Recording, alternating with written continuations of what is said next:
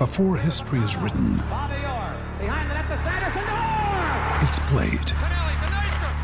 Before it's frozen in time, it's fought one shift at a time. Before it's etched in silver, it's carved in ice. What happens next will last forever. The Stanley Cup Final on ABC and ESPN Plus begins Saturday.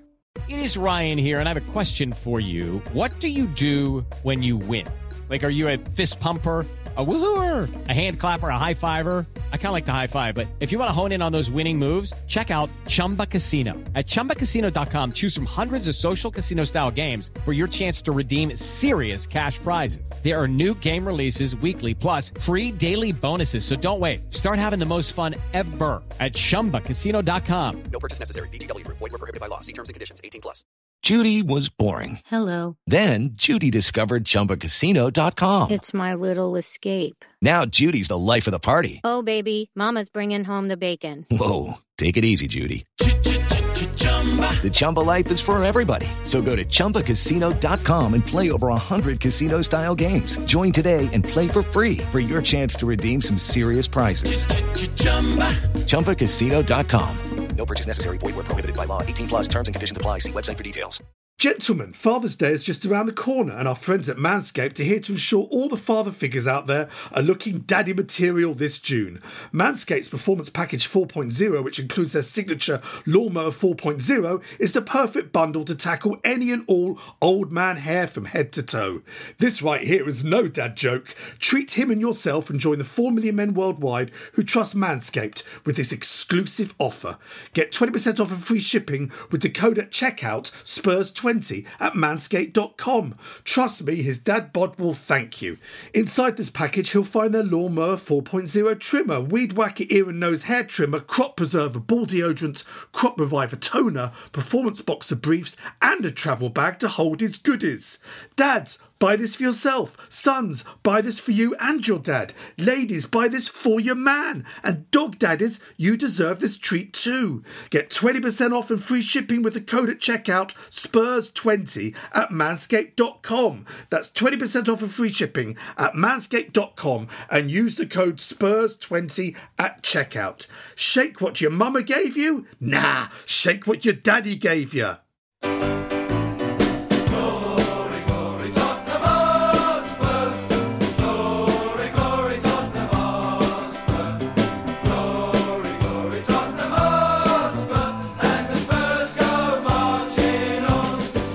Hello, it's Mike Lee here. We have today for your delectation a lovely recent interview with Steve Perryman in conversation with fellow Spurs fan Danny Goldman of the Here Comes Sports pod, discussing his early days at the club. Next week, we then start Series 2 of our close season show, Top 10 Tottenham, when well-known Spurs fans and regular guests on the Spurs show discuss their favourite Tottenham moments, replete with archived clips. Enough of my yakking. Over to you, Danny and Steve. Come on, you Spurs.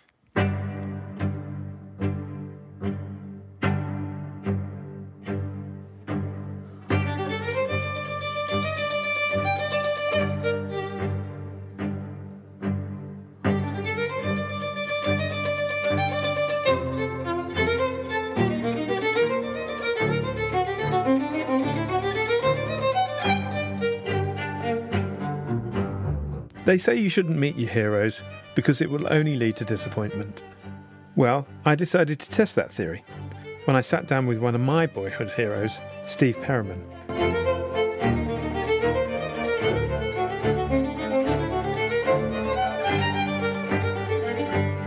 Over a 19-year career at Tottenham Hotspur, he made a club record 866 first-team appearances and captained the team to FA Cup glory. I watched him play for the team in the late 1970s and early 1980s, and we focused our discussion on that period. But we kicked off with Steve sharing thoughts on his early years as an apprentice professional. And that just leaves me to say, I hope you enjoy the episode as much as I did chatting with Steve and recording it.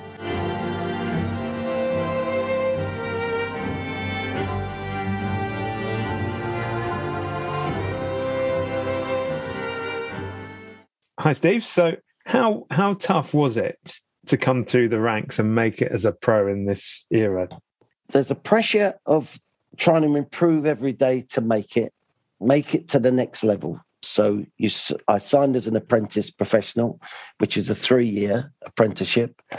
They can decide to sign you after 2, which they did. So there's the first step, sign pro. Basically what they're saying is when they sign you pro is, we trust you so far. It's only the first step, but so far we trust you. So you get into the professional ranks. You are a professional footballer and you want to buy a car because I was traveling as an apprentice. I was traveling 4 hours per day, 2 hours there, 2 hours back on the train. That's a pressure. That is a pressure for a 15-year-old having just left school and you're in this very physically demanding job. You've now got 4 hours, 2 hours to get there, 2 hours to get back. And the amount of times I fell asleep on the train was amazing. And it's a never-ending day. Although I got in the first team when I was 17, so that seems like a steep rise from leaving school to getting the first team. And it was not normal. I had 6 months interruption with a bad back. And not that my back was weak, but, your weakest part gives way. That was my back. That was all the traveling, all the training, all the working, all the sweeping the gyms, all the cleaning the boots, all stuff that you need to do. But I'm telling you, after about 3 or 4 months of this, you're thinking, what have I done? What have I done? So it seems glamorous. The glamour wears off in about 5 minutes. Because I played for England schoolboys, there was a pressure from the other players because of that. Would I say it was bullying? Not really, but it wasn't comfortable. They think that all England schoolboys come in as the big I am, I'm going to make it, you're not. You're not as good as me. Well, that certainly is not my character. But they're going to make their point to you. And everything for the first 6 months is a struggle. And then all of a sudden they bring in younger players underneath you. It all becomes a bit easier. Life opens up a bit. You are now pushing on actually out of the youth team into the A team. It was a very tough love school from the manager and his coaches. They were all handpicked. You weren't allowed to show any weakness. That's what I mean. If you were injured, it was a weakness. Very few well-dones. Very, very few well-dones. If they didn't talk to you, that was almost that you've played well.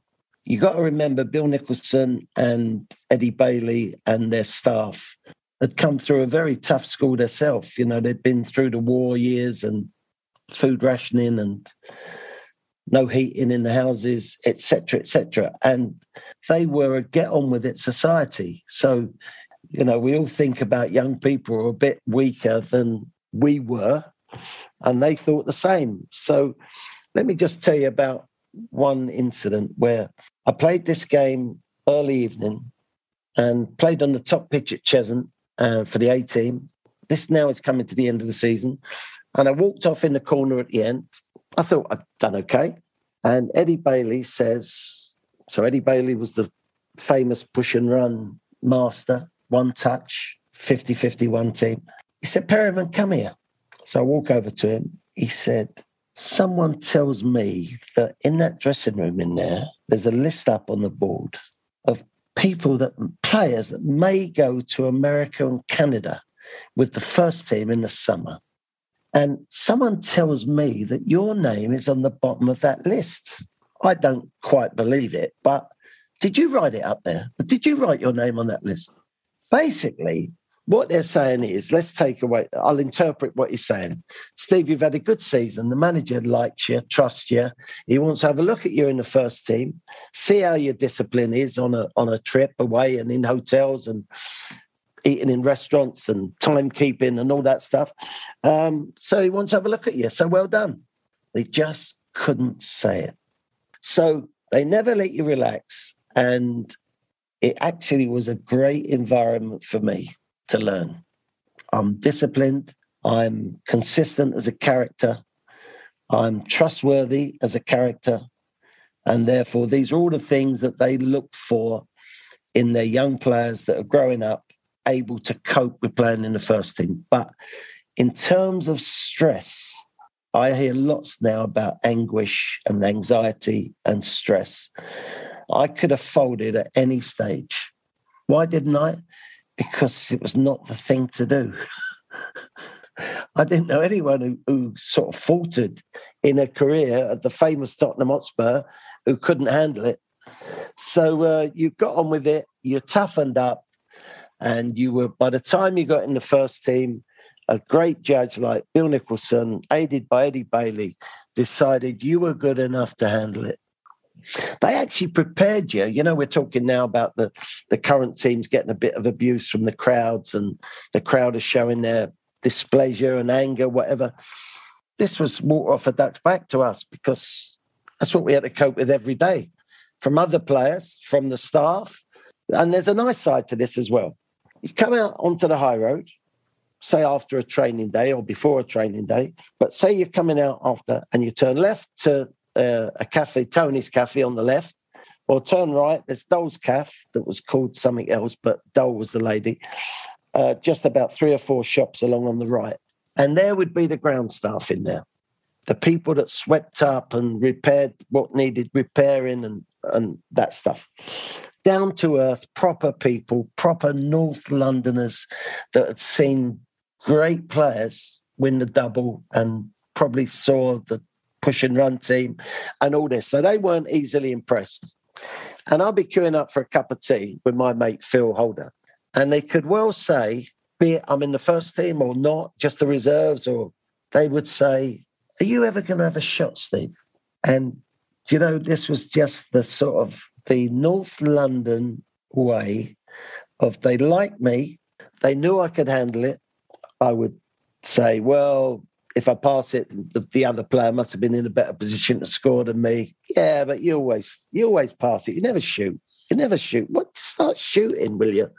So they all had an opinion, and I really loved the opinion of the North London people. And I say that as a West Londoner who didn't support Tottenham, but joined a club because of Bill Nicholson. But I loved their opinion. And I probably within a week of joining Tottenham Hotspur, I was a fully entrenched supporter, but that's the wrong word because I'm a player, but I'm a fan of that club and what it stands for and what it stood for before. And I'm very prepared to carry on the baton. Did you have to start planning for life outside of the game whilst you were in the game? Was that an important thing to think about? You never thought about not making it, wrongly so. You never thought about an injury finishing your career, which is a bit stupid because it was happening all around us, not only at our club, but other clubs. Remember, the medical profession has moved on in all sorts of ways.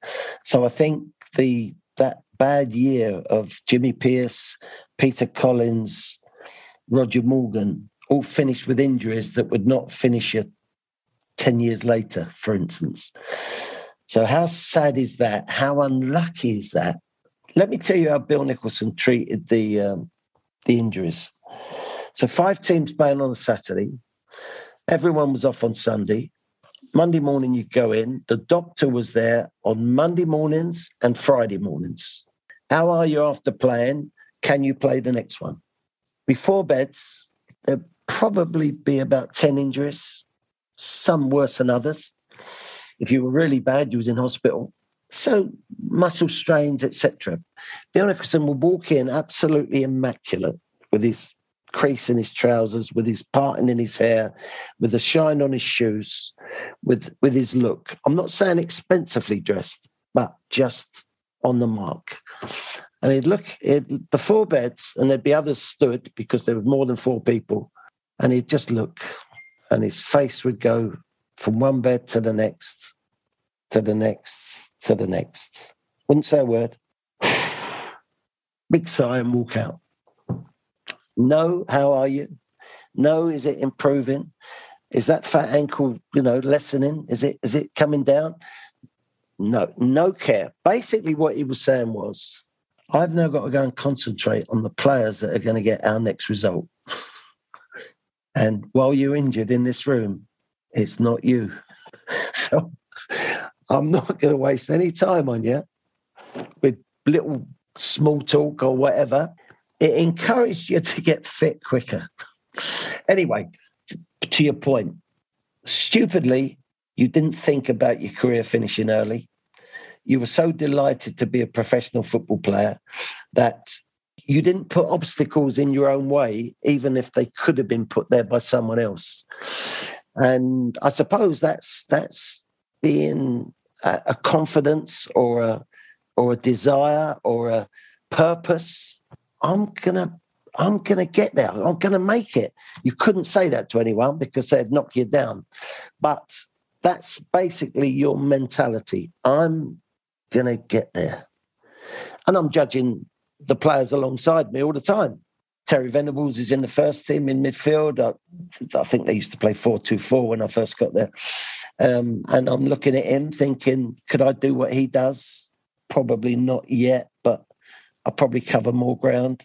Mullery was in the team, so not ready. I'm not ready to take him on. So, and of course, they won the cup in '67, and I joined then. And there was like a shine about the club, and there was the first team sort of ruled the roost. So, obviously, didn't prepare school-wise enough because I left. But what I did do, and this is the where luck comes involved. I'm the youngest of three boys, two older brothers. I could not have wished for two better brothers. So I was sport-driven by them. I wanted to hang on to their coattails. And that sort of led me to living a decent life, not luxury. My dad was a coalman. My mum was a mum who, if she worked, she did like an evening shift at Lions Maid in Greenford there, ice creams and whatever, chocolate and all that stuff. As I say, my dad was a coal delivery man. So it wasn't a great lifestyle, but we didn't want for anything either. And these two brothers, Ted, the oldest one, went to university, was the only one of our family that had gone to university. Bill probably had 3 jobs, having left school after the 5th year, so he did the extra year, didn't want to go to university. And we decided in the end, because now I've got into the first team and I'm starting to play at Wembley, League Cup final, that the sports shops near where we lived were not really for us. They didn't stock the right stuff.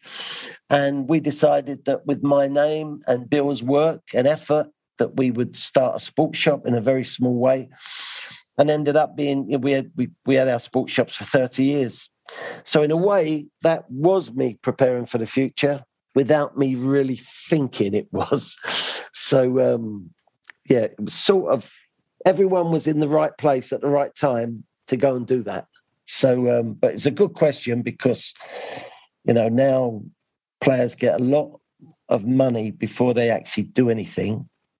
And even if then they don't make it, they've got something behind them. They've definitely got a house behind them. They've definitely got a new car behind them.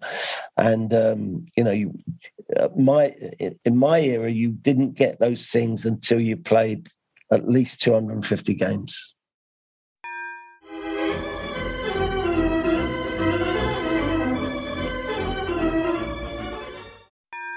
Around about this time, you started to get the first non-English players coming in to the top flight. Spurs have been really in the forefront of that by bringing in Ozzy and Ricky. What happened was that we weren't signing the right players, therefore we got relegated. We lost those 3 players that I mentioned and you mentioned earlier on through injury. Although people may not have really known those names so much, 3 or 4 years on, you're missing 3 top 11 players. That's a third of your team now on. Bill Nick was getting old, and we weren't signing the right calibre of players, and all the problems come on us once. For instance, the club weren't going to pay black money. Clubs started to take shortcuts on signing the best players Tottenham were not going to take those shortcuts, and maybe that's right because that was within the rules. So in the end, I think Keith went and signed the Argentinians out of sort of a desperation of not being able to get value for money. Well, he certainly got value for money with Ardiles and Villa. And we all saw Ozzy in the World Cup, and what a player. What a player. He poked you in the eye with his ability and his purpose and his balance, etc. And okay, we didn't know too much about Ricky, but if you thought England's going to be too tough, because that's what the press tried to say about Ozzy, you wait till it gets on a Tuesday night up in Stoke, Swansea, for instance, Tommy Smith would whack him and he'll want to go home. Well, he was made of much tougher stuff than that. And the Argentinians are made of tough stuff. Ozzy was very tough mentally.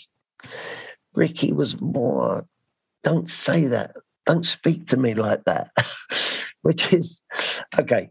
So we're all different. And so Ricky was very much up and down in his game and his temperament and personality. So, but anyway, the better they did, the more clubs were going to take a chance on signing foreign players. And it's not an easy thing to do because you need backup, you need staff. You need someone to take a phone call at night when Ozzy, for instance, is phoning saying, there's water dripping out the ceiling. Someone's got to go and fix it and help me get the kids into school and all of this stuff. So you don't just sign them, you then got to service the signing. And I'm actually very impressed how Tottenham did it with those two. And enough to say that Ozzy has stayed on and lives in England now because of the way he's been treated from day one. Ricky was always going to, when he finished his football career, was always going to go back to Argentina.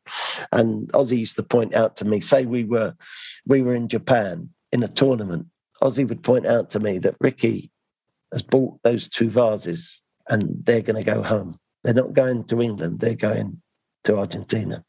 And so, I mean, we're all different characters and there's nothing wrong with that. Ricky, he's got a great life in Argentina and deserves it.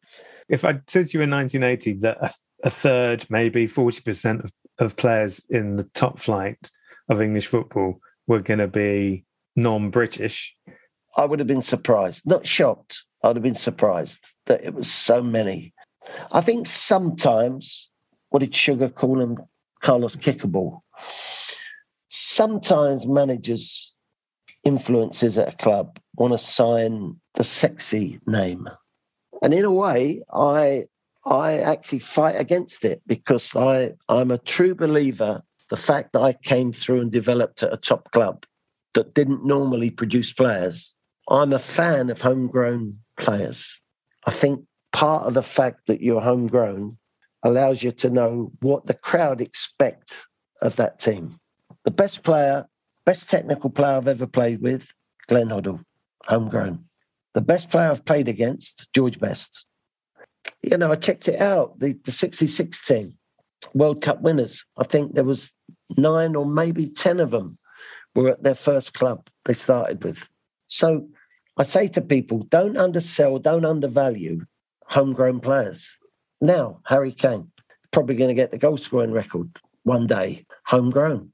You think you have to go and spend millions on a striker? Well, there's one there. Sometimes the more you know about a player means that you know too many weaknesses, so you don't take the chance. I always tell the story that Chrissy Houghton, on Friday, we finished the training, and it wasn't relevant training because we had so many injuries. And at the end of training, Keith asked me to his office and he said, "Who are we going to play left back?" I said, "Keith, that's not even a question. There's only one player left." He said, "But that's Chrissy Houghton." I said, "Yeah, but he's not ready." Keith, don't matter whether it's ready or not. You've got to put 11 players out there, and he's your 11th. "Yeah, but he's a right back."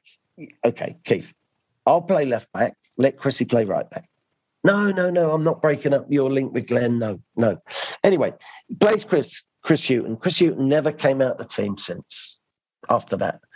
He got his chance by circumstance. No one said, That kid is good enough to play, not only play, get in and he'll never come out. No one said that. But what I tell you is about homegrown players, that when you get put on the stage, no one can tell me that they can guarantee what that crowd does to that player. Did I tackle before I got in the first team? Not really. Was I aggressive? Yes. A passer, etc., etc. But when I put my foot into the ball in front of 40,000 people at White Hart Lane, they treated me like I'd scored a goal. And what they're saying is, we like that. We want some more of that. And you've got to be very stupid if you don't keep giving them that which they've just shown you they like. So never undersell the homegrown player. Give them a chance when you can. Sometimes it's forced on you. Don't be embarrassed to give a homegrown a leg up or a chance. And you'll get a nice surprise. If you look at the team that won the 84 UEFA Cup, Clements was injured, Hoddle was injured, I was suspended, Ozzy was really injured, but had to sit on the bench for numbers. But Tony Parks in goal, Paul Miller. I always say that Robertson, Galvin were homegrown because we signed them from non-league, and although they'd shown something, it's the grounding that they had, very quick grounding they had, that sort of give them the last leg up. Ali Dick, Falco, Mickey Hazard. That was a victory for homegrown talent. So yeah, I'm a big fan of homegrown players.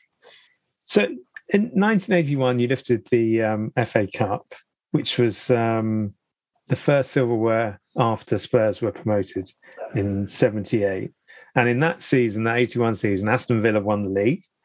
And in fact, 3 years earlier, Nottingham Forest had come up from the second division and actually won the league the following season. So maybe in that period, the 1980s, I mean, I know Leicester was a recent story, but it felt like silverware was spread around a little bit more. Yes. Is that fair? Did you think you could win the league, or were Liverpool in particular so dominant at that time that it felt almost an impossibility? I've been lucky enough to spend a lot of my spare time in Scandinavia. And I meet Scandinavians, and when they're talking to me, I say, how old are you? And if they're around about 10 years old in early 80s, they're a Spurs supporter because of Ricky Villa's goal, because of the cup final, the event, the nonsense of the FA Cup draws people in. A certain age group would be Leeds supporters, a certain age group would be Liverpool supporters. I don't know. I wasn't involved in an office counting the money, but it seems like there wasn't so much difference between the clubs, say the clubs in the top league. And if you came up from Division 2, it wasn't such a big step to match what was going on there already. Of course, you all judge yourself by Liverpool. That's the team I remember as being all powerful. Of course, when I got in, Leeds were dominant. But I think that's a very healthy situation for the game when winning gets shared out and it's not all about money. And I think the way the game's going, and let's be honest, the rules, when they tried to make that Super League, that was all about money. When you can enter the Champions League, but you don't make it to that next round, you go into the Europa League, that's about money. It's the big clubs dominating the rules so that they don't lose their dominance. And I suppose it's a fact of life, really, but certainly not as fair as it was in my day. And how good were that Liverpool team of the 70s and early 80s? I think they had a plan. They had a purpose. They were together. They were tight. I'll tell you a story. We went to Swaziland one year with Man United, and we played 3 games. End of the season, sort of a jolly up. And the bonus of it all was you're invited back next year to play Liverpool. And I actually travelled, I don't know why this was, but I travelled out with Liverpool rather than Tottenham on their plane. They had just won the European Cup, so they went out 2 or 3 days after us. I saw them in action on the plane, and they were 100% together. And it said to me about I thought we were a good team and I thought we were together, but we were not as together as what I witnessed. They would take you on for ability. They would take you on for fitness. They would take you on for togetherness. They'll take you on for organisation. And yet I doubt they would have the best player that I ever played with, Glenn Hoddle. I doubt they'd have had Glenn in their team. But they had Souness, who was at Spurs. I mean, that's the great irony, isn't it?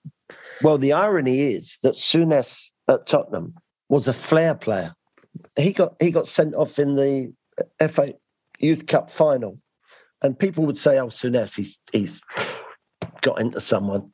No, they were kicking him. They were trying to put him out of the game.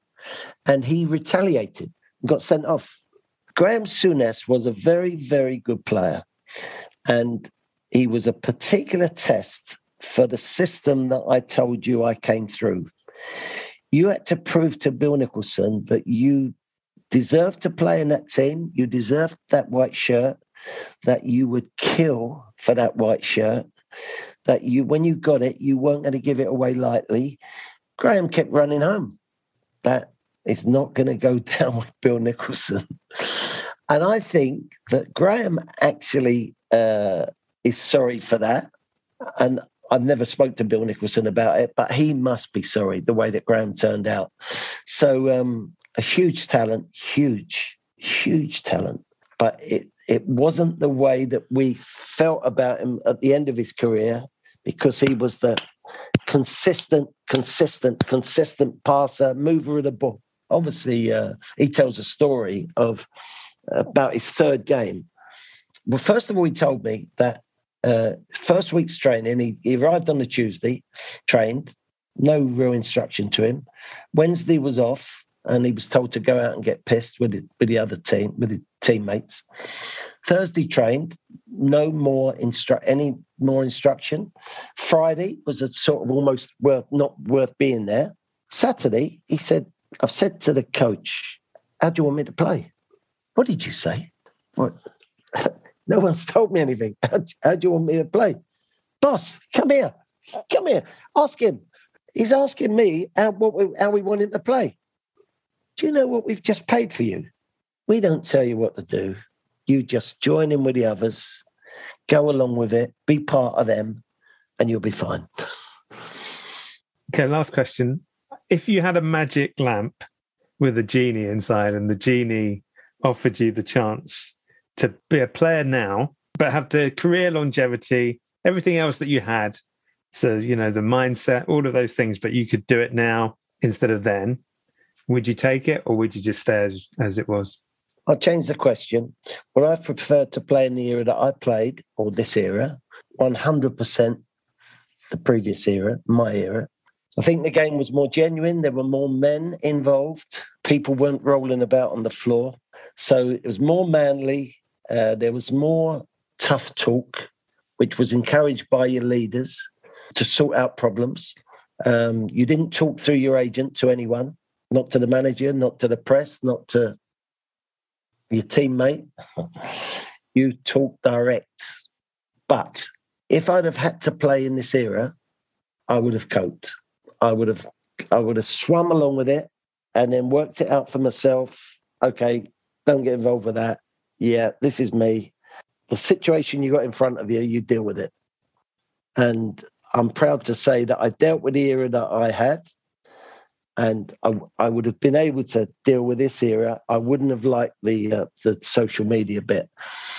I like respect. I love respect. I like being respected, be it from Tottenham Hotspur or the supporters or football in general. So the answer to the question is I could have coped with both. I only know that I could cope with my era, so it'll never be known whether I could cope with this one, but I guarantee you I could have done.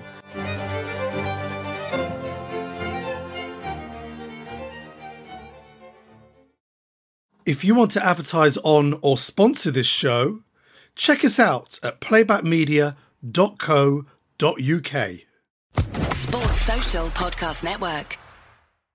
With the Lucky Land Slots, you can get lucky just about anywhere. This is your captain speaking. We've got clear runway and the weather's fine, but we're just going to circle up here a while and get lucky. No, nothing like that. It's just these cash prizes add up quick. So I suggest you sit back, keep your tray table upright, and start getting lucky. Play for free at LuckyLandSlots.com. Are you feeling lucky? No purchase necessary. Void where prohibited by law. 18+ terms and conditions apply. See website for details.